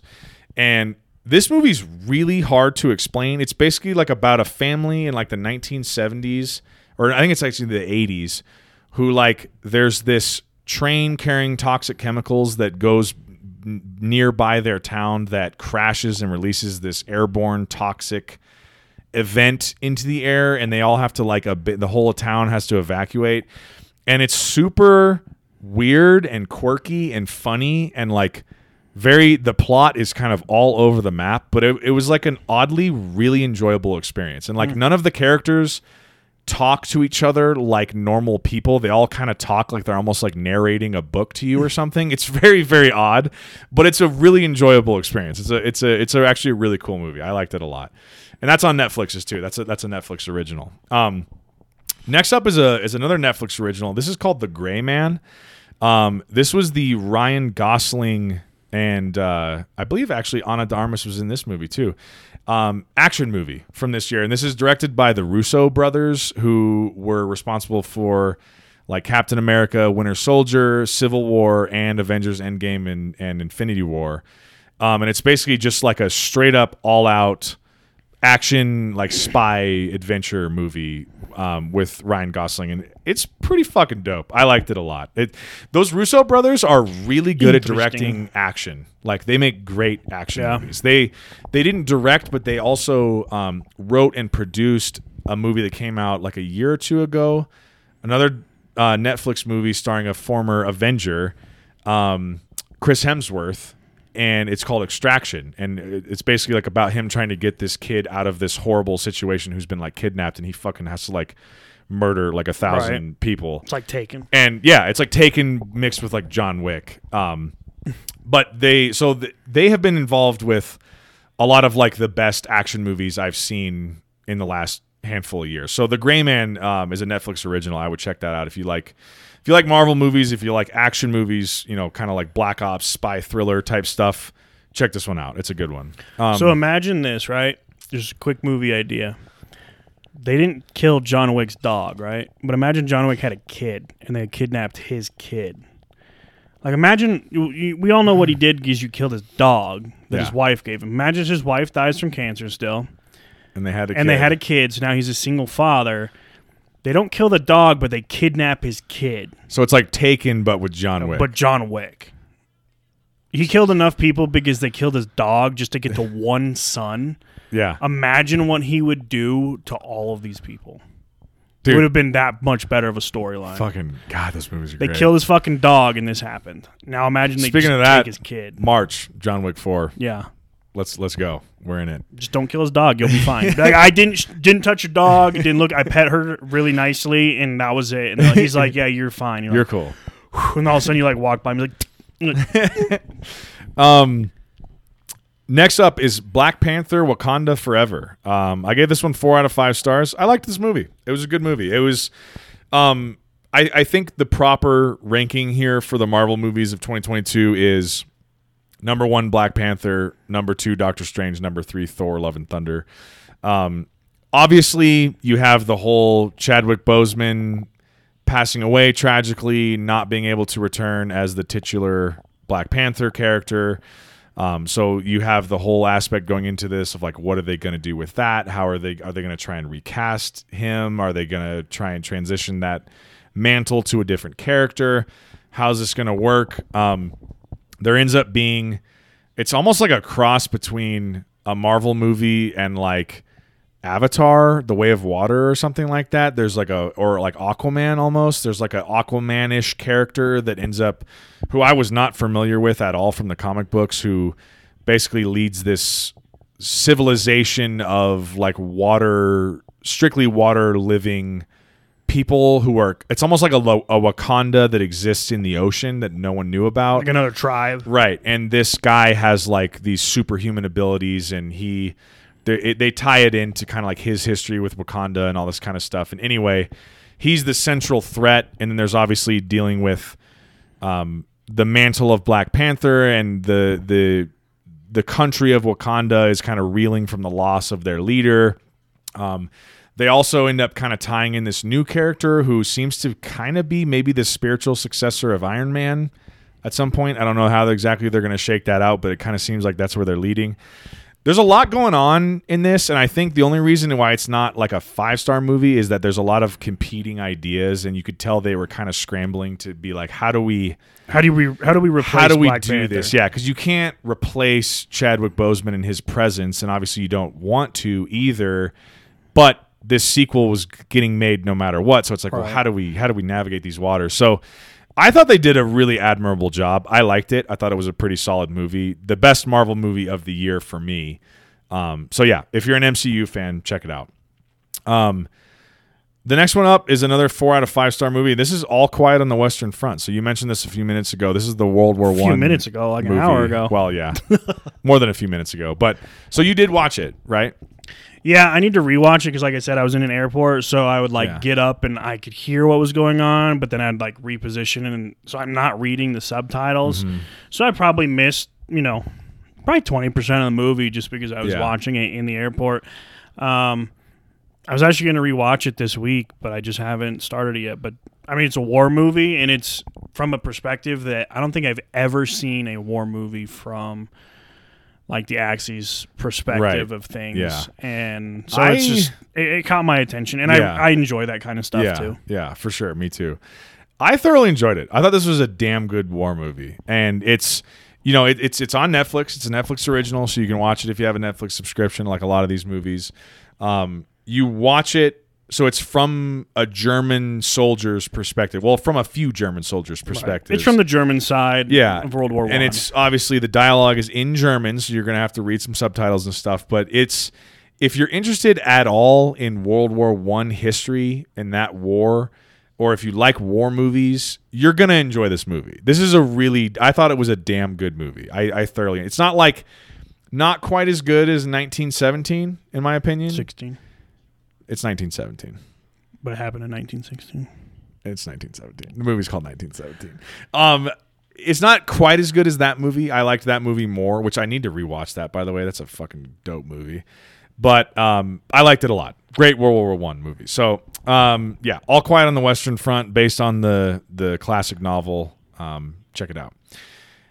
Now we're into the 4.5 out of 5-star category. The first one up on the list here is a movie called The Northman, which just straight up is a fucking awesome movie. This is directed by the guy who made a movie called The Lighthouse a couple years ago, which I never saw, which looked super weird, but I think he also directed The Witch. He has like a fascination with period piece movies set during times of like great difficulty and like, you know, hardship. Like these characters are not living in an easy time or an easy place in the world. But this movie is basically a classic revenge story. So like Ethan Hawke is the king of this like Nordic village or like wherever they are. I don't know exactly like what type of people. I would probably say they're like some sort of Nordic, you know, people in like the 1300s or something. Like it's set a long time ago. And anyway, his son is kind of the central character, and his son is like 10 years old when the movie starts. And this kid's father, who is the king of this country or this village or whatever, gets betrayed and murdered by his own brother, so this kid's uncle, who then not only kills the king to take over the role as king, but then takes his brother's wife as his wife. And the kid, basically, they try and kill the kid. He escapes, and then it basically flash forwards to when this guy's grown up, when the kid's grown up. And he has grown up being raised by these like savage Viking warriors. And he's like this fucking killing, like this chiseled savage Viking killing machine.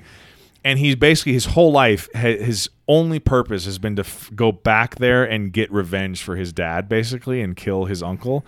And he ends up pretending to be like a slave and coming into the employ of his uncle years later and tries to basically enact his revenge. And dude, this movie is fucking awesome. And if I can just this is not a spoiler because I think these scenes are literally in the trailer, but it's a Viking period piece movie that's super brutal and super violent, and it ends in an apocalyptic sword fight on an active volcano. Oh. That if like I don't need to know anything more. Like fucking inject that into my veins. It's sick, dude. It's so good. It's so good. All right, so enough about The Northman. That movie's fucking awesome. You should check it out. The next movie on this list is a movie called Prey. And I don't know if you've seen this one, but this is the Predator franchise spinoff movie that was released directly on Hulu. And dude, it is awesome. I've never got into Alien vs. Predator. Predator. I don't know how. Alien. I'm a huge Predator fan. Always have been. It's basically like the concept of this movie. I won't give too much away, but the concept is basically like it takes place about 300 years ago. This is the one with like the Indian. Yes, on the plains of America and dealing with like this Indian tribe basically. And this alien ship drops off a predator, and the predator is just there to hunt. And it's basically about the predator slowly working its way up the food chain. You can tell this is one of the early expeditions of predators onto Earth, and slowly works its way up the food chain and then starts encountering these like fierce Indian Native American warriors, and they have to have this showdown with this predator. And dude, it is awesome. It's fucking tremendous. Yeah. I've never been like honestly, Predator movie. You could watch this movie without having seen any of the other Predator movies and still enjoy it perfectly fine because it takes place before anything else that would have happened. There's no like real tie-ins to anything else. It's just like it's a standalone. It's a standalone thing. I will say the director of this movie directed a movie called 10 Cloverfield Lane a few years ago that fucking slaps. That movie is awesome. A big fan of this guy. So his name's Dan Trachtenberg. He absolutely killed it with Prey. I love this movie. So I highly recommend Prey. It's on Hulu if you want to watch it. The next movie up is called Nope. And this is Jordan Peele's newest movie. Jordan Peele, obviously of Get Out fame. He won the Oscar for Best Screenplay for Get Out. He made a movie called Us a couple years ago. He's from This Key is the and one Peele where fame. they're like at a random house in the desert, right? Yes. So this is his latest. I've seen all these previews, dude. And I've seen stuff on like I've watched probably 10 minutes on most of these movies on like YouTube, but I'm like, yeah. So this movie is hands down my favorite Jordan Peele to date. I saw Get Out, liked it just fine. I think everyone kind of exaggerates how good that movie is, in my opinion. I liked it. It's fine. Us, I thought was pretty good. Really cool concept. I mean, he's honestly the best, probably the best, if not one of the best working original horror writer-directors that we have today, which is really weird because he comes from Key and Peele. It's just like from comedy. Such a weird transition, but like he brings with him that like really intelligent comedy and social commentary from Key and Peele into the horror genre. And Nope is basically like a UFO horror movie written by the guy who made Get Out. I won't say anything else, but it's basically like it's about a black family in Los Angeles who is basically, they're like horse trainers for Hollywood, like horses that need to be used in commercials and movies and shit like that. And they're like the only black-owned horse training ranch in Hollywood, or I don't know, something like that. And anyway, they start having these encounters. So obviously they live kind of like on a ranch, right? Because they raise horses and train horses and stuff. And they start having these strange UFO-like encounters. And I won't say anything else because I don't want to give away any spoilers, but this movie is really good. They kind of lost me a little bit in the last like 15 minutes. The ending didn't quite hit the way I wanted it to, which is the only thing stopping it from being like an utter masterpiece in my opinion. But this movie is like really well done. I was a big So he's fan really of this good movie. for 98% of the movie, and then the last 2% you're like, oh, Yeah, which is the only reason it's like a 4.5 and not a 5-star movie. But highly recommend Nope. If you like horror movies, if you like Jordan Peele, if you've liked Get Out or Us, check it out. I'm a big fan. It's my favorite Jordan Peele to date, hands down. Next up is Avatar: The Way of Water. So you haven't had a chance to see this yet, have you? No. It's really good. I'm not gonna lie. It's pretty awesome. Obviously, like there's probably not much I can say about Avatar that hasn't already been said. This movie is 13 years in the making. The original came out back in 2009. Was the highest grossing movie of all time. Broke all kinds of records box office wise, shattered barriers in terms of the technological achievement. What else is there to say about Avatar? So this is the follow-up to that movie. James Cameron seems to be pretty dedicated to making like the rest of his career all about Avatar. Apparently I think Avatar 2 and 3 have been pretty much almost exclusively shot and are like kind of ready to go and in post-production. So we're going to be getting Avatar movies for the next 10 years, most likely. And are we going to get him for the next 10 years, or are we going to get one in 10 years? Well, or is it going to be like 5 years this time? No, I think, and the reason why I say we're going to get him relatively soon is 2 and 3 are like pretty much done. as far as I understand it, that's what I've read. Well, two is out. No, sorry, 3 and 4. 3 and 4. Yeah, 2's pretty much done. I'm like, well, I hope so. Yeah, I'm sorry. They released that shit to the public. So 3 and 4 are like pretty much done. So I think 3 is supposed to come out in like 2024, 2025 or 2026 is the next one. And then I think he has like 5 total planned, I think, at least as of right now. You know what really threw me off when the first one came out, though, was I loved Avatar: The Last Airbender. Oh, yeah. Like the show, the cartoon. Yeah. And then I like, was like, what is this? You like thought it was going to be that? I thought it was going to be like, oh my, fuck yeah, like, obviously we grew up, but then I watched it, I'm like, okay, you can have the Avatar now. Yeah. Avatar is an experience. It's one of those things where like Avatar doesn't seem to have like that cultural relevance that a Star Wars does or a Harry Potter, but it is an event that like when the first one came out, that was a big event and it was a big deal to go be a part of the Avatar experience. And I would say, go check it out in theaters if you have a chance. I saw it in like the standard formatting originally. We're going to go back and see it in 3D. I think I would like it more in 3D. I don't know if I can watch movies in 3D anymore. I'll see it in IMAX, but like 3D to me, just there's like no benefit in 3D. Well, I would say I agree with you except for a movie like Avatar. I think it's literally made to be seen like that. And it's really one of the only movies that comes out that is like needs to be seen on like a giant screen in 3D with the whole fucking IMAX experience. Like, then again, I don't think I've seen a movie in 3D since you had to wear the fucking like paper fucking glasses where one's red and one's blue. Hollywood was kind of pushing that for a while and they kind of gave up. It didn't really catch on the way they thought it was going to.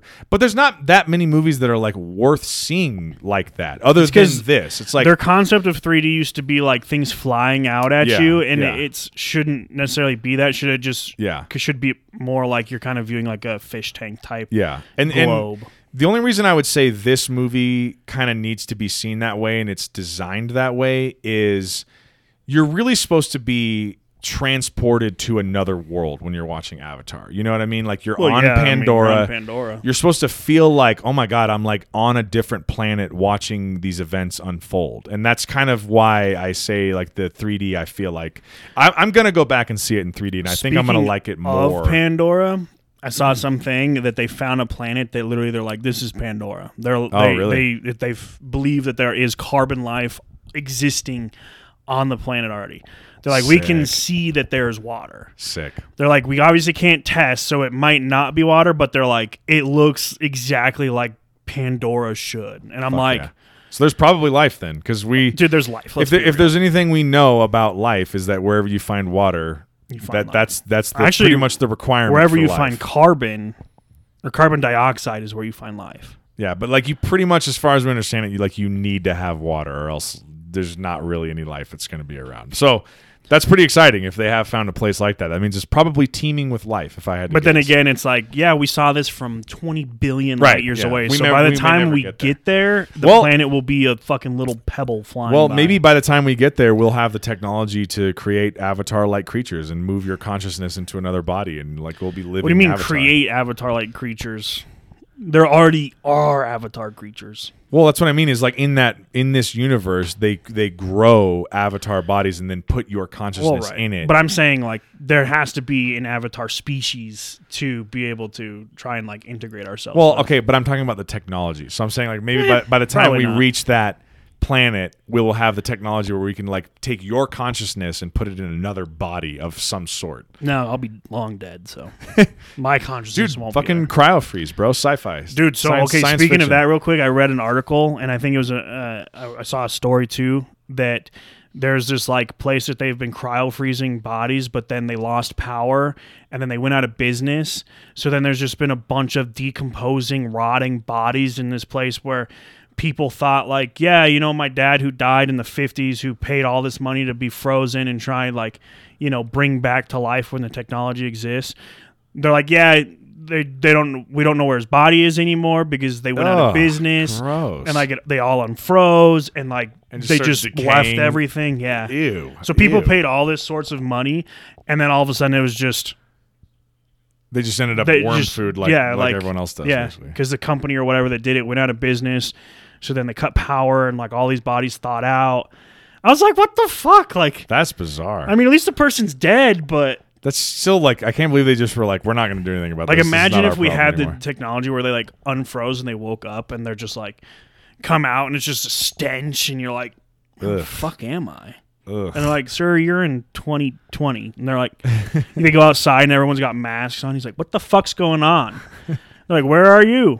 And he's like, they're like, zombie apocalypse. Just fucking murk him.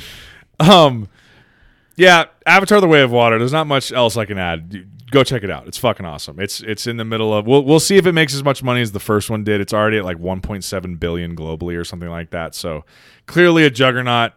James Cameron clearly still proving he can make money even post-COVID pandemic when no other movies seem to be able to make any sort of money at the box office. Next up is a little movie called Top Gun Maverick. And this movie, prior to Avatar: The Way of Water being released, was the highest grossing domestic movie of the year and was like one of the highest grossing movies of all time and was slowly climbing up the charts. It had a box office run all summer. This is the long-awaited, like 30 years in the making sequel to Top Gun that Tom Cruise starred in I think 1986, I think is when the first one came out. A long time ago. This new movie is fantastic. Every good review you've read about this movie and read all these articles about how much money it's made, it's for good reason. The movie is fucking amazing. It's far better than the original Top Gun, in my opinion. I was never the biggest fan of the original anyway. It's fine. This movie, it's hard to get into, blows it out of the water. I think this is in the running for one of the greatest sequels ever created. Well, it's fucking amazing. I mean, when you look at like what they went through to do this, Tom Cruise, the one thing that I did read, they were like, you'll be allowed to have these fighter jets in the movie, And like, I don't know if it was the Air Force that loaned them to them, but they were like, Tom Cruise is not allowed to fly. Yeah, he wasn't allowed to touch any of the controls. Despite being fully licensed and capable of doing it, they're like, he cannot fly. Yeah. Yeah, from what I read, actual fighter pilots were flying the planes, and then there was just cameras in the cockpit filming Tom Cruise, and he was just acting like he was flying the plane. They never let him actually touch any of the controls. But they all like flew like, which is understandable. It's like you're not going to let him just fly around a $25 million fucking plane because he's an actor and he wants to make a good movie. Like that's the military's like, we're not going to let you do that. But if they were like, if you want to buy a plane for $25 million and take all liability away from us, Tom Cruise probably would have been like, telling the fucking studio like cough the fucking like, money hey, up. I'm Tom Cruise. Let's get buy three. The plane. Let's get three. Buy the fucking plane. Yeah. Well, okay. So Tom Cruise, obviously one of our last remaining like mega movie stars, has been making massive movies and great movies for like 40 years at this point. He is like our last. Most of the movies he makes nowadays are these big event movies. Like he basically just stars in like Mission Impossible and movies like this, Top Gun Maverick. And this movie is partially written by Christopher McQuarrie, who has directed him in the last few Mission Impossible movies. And you can tell towards the end of this movie that there's a Mission Impossible influence on this a little bit. I won't go into any spoilers or anything, but I'll just say when I saw this in theaters the first time, I would say about halfway through, I was like, this is a pretty good movie. I like it probably around the same as the first movie. It's like, updated, got better graphics. Obviously, it's entertaining. I'm enjoying myself. And then the last like half to a third, like third to a half of the movie, the last kind of act of the movie, I was like, holy shit, this movie's fucking amazing. It blew me away, dude. This movie, if you're listening to this and you've not seen Top Gun Maverick, do yourself a favor and check it out. It's a tremendous movie. I have nothing else to say about it without going into like spoiler territory, but it is just a fantastic movie. All right, the last movie on this list is a little movie called The Batman. I mentioned this a little while ago at the beginning of the podcast. This is the Robert Pattinson starring Batman movie that features the Penguin and the Riddler. The Riddler is kind of the main finally brought villain. back some villains from the Batman. Yeah, everyone knows. And this, I was a huge fan of this movie this year. It's basically, I will say, if you're going to go into this movie as a Batman fan or like a superhero movie fan, be prepared to experience a different type of storytelling than you're used to. There are some tremendous action sequences in this movie, but it's not an all-out action movie Batman movie. It's more of, Batman in the comics has that moniker of like the greatest detective in the world. This is a detective story of him trying to basically outwit the Riddler, but it's a Batman movie. So it's like him trying to use his smarts to outwit the Riddler, who is basically a serial killer going on this rampage of taking out like high-ranking politicians in Gotham, and Batman's trying to stop him, and it kind of involves the Penguin. Colin Farrell plays the Penguin in the movie. Zoe Kravitz is Catwoman, and it features some really, really awesome action set pieces and like a really... Isn't this one of the only Batman movies, too, where Batman's just like, I don't give a fuck about human life, like, I'll kill you? He's very... So it's like they set it up as like this is year 2 of Bruce Wayne being Batman. So he's like... His Batmobile is kind of like a sick-looking, like, American muscle car that he's, like, pimped out and put this, like, fucking crazy jet engine on and stuff. And, like... The Batcave is just like this big wide open cave that he kind of drives down these tunnels to find, and it's like he's very like moody and kind of like he's like a gothy kind of moody, pissed off Batman, and he's very like this is only year 2 of him being Batman, and he's like journaling throughout this whole experience about like him starting to venture out and like have his identity as Batman, and whether or not he thinks this experiment is working to prevent crime in Gotham and all this kind of stuff. And like when he goes and fights bad guys, he does it with like a real anger. Like he's still got this edge to him of like, every criminal he faces, he thinks like they were directly responsible for his parents' deaths. Right. Basically, he has this like burning fucking anger with him all the time. Dude, it is so sick. This Batman movie is. I will go ahead and say it, and I don't think this is like to me getting ahead of myself. It's my favorite Batman movie behind The Dark Knight from the original Christopher Nolan trilogy. I mean, you could put The Dark Knight Rises.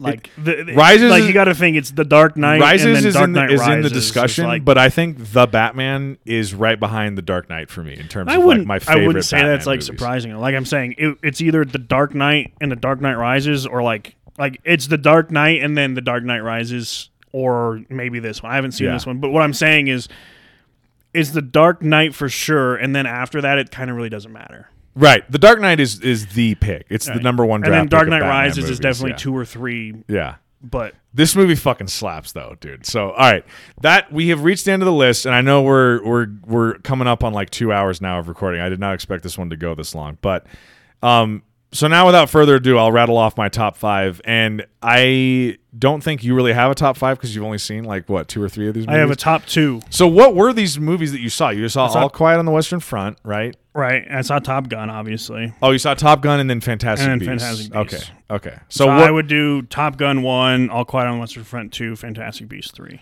All right, fair enough. Mine in order from 5 to 1, I went Avatar: The Way of Water, number 4, Prey, number 3, Nope, number 2, Top Gun Maverick, and number 1, The Batman.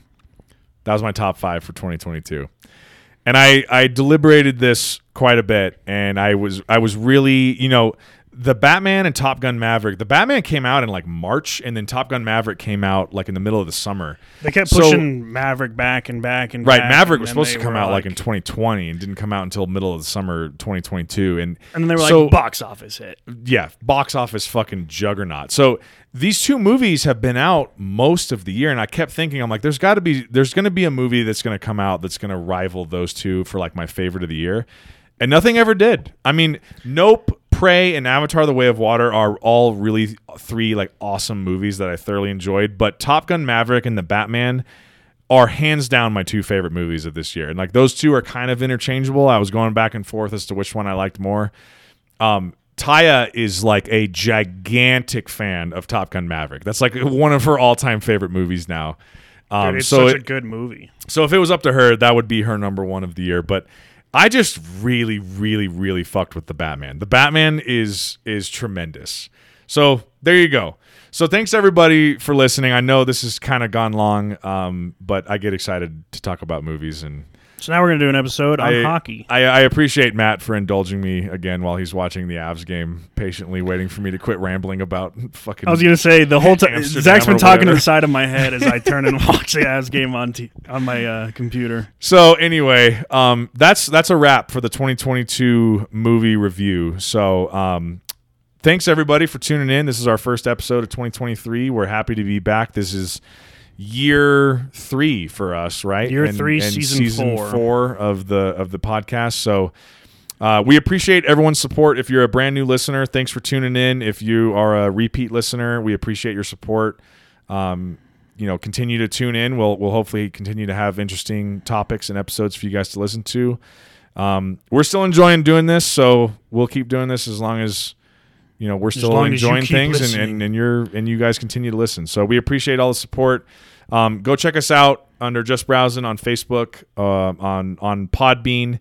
Those 2 locations will take you to any of our social pages. We obviously have like Instagram, Facebook. I think there's a YouTube channel and everything. So you can kind of find all that through the Facebook and the Podbean pages. So just search Just Browsing on any of those locations. You'll find us.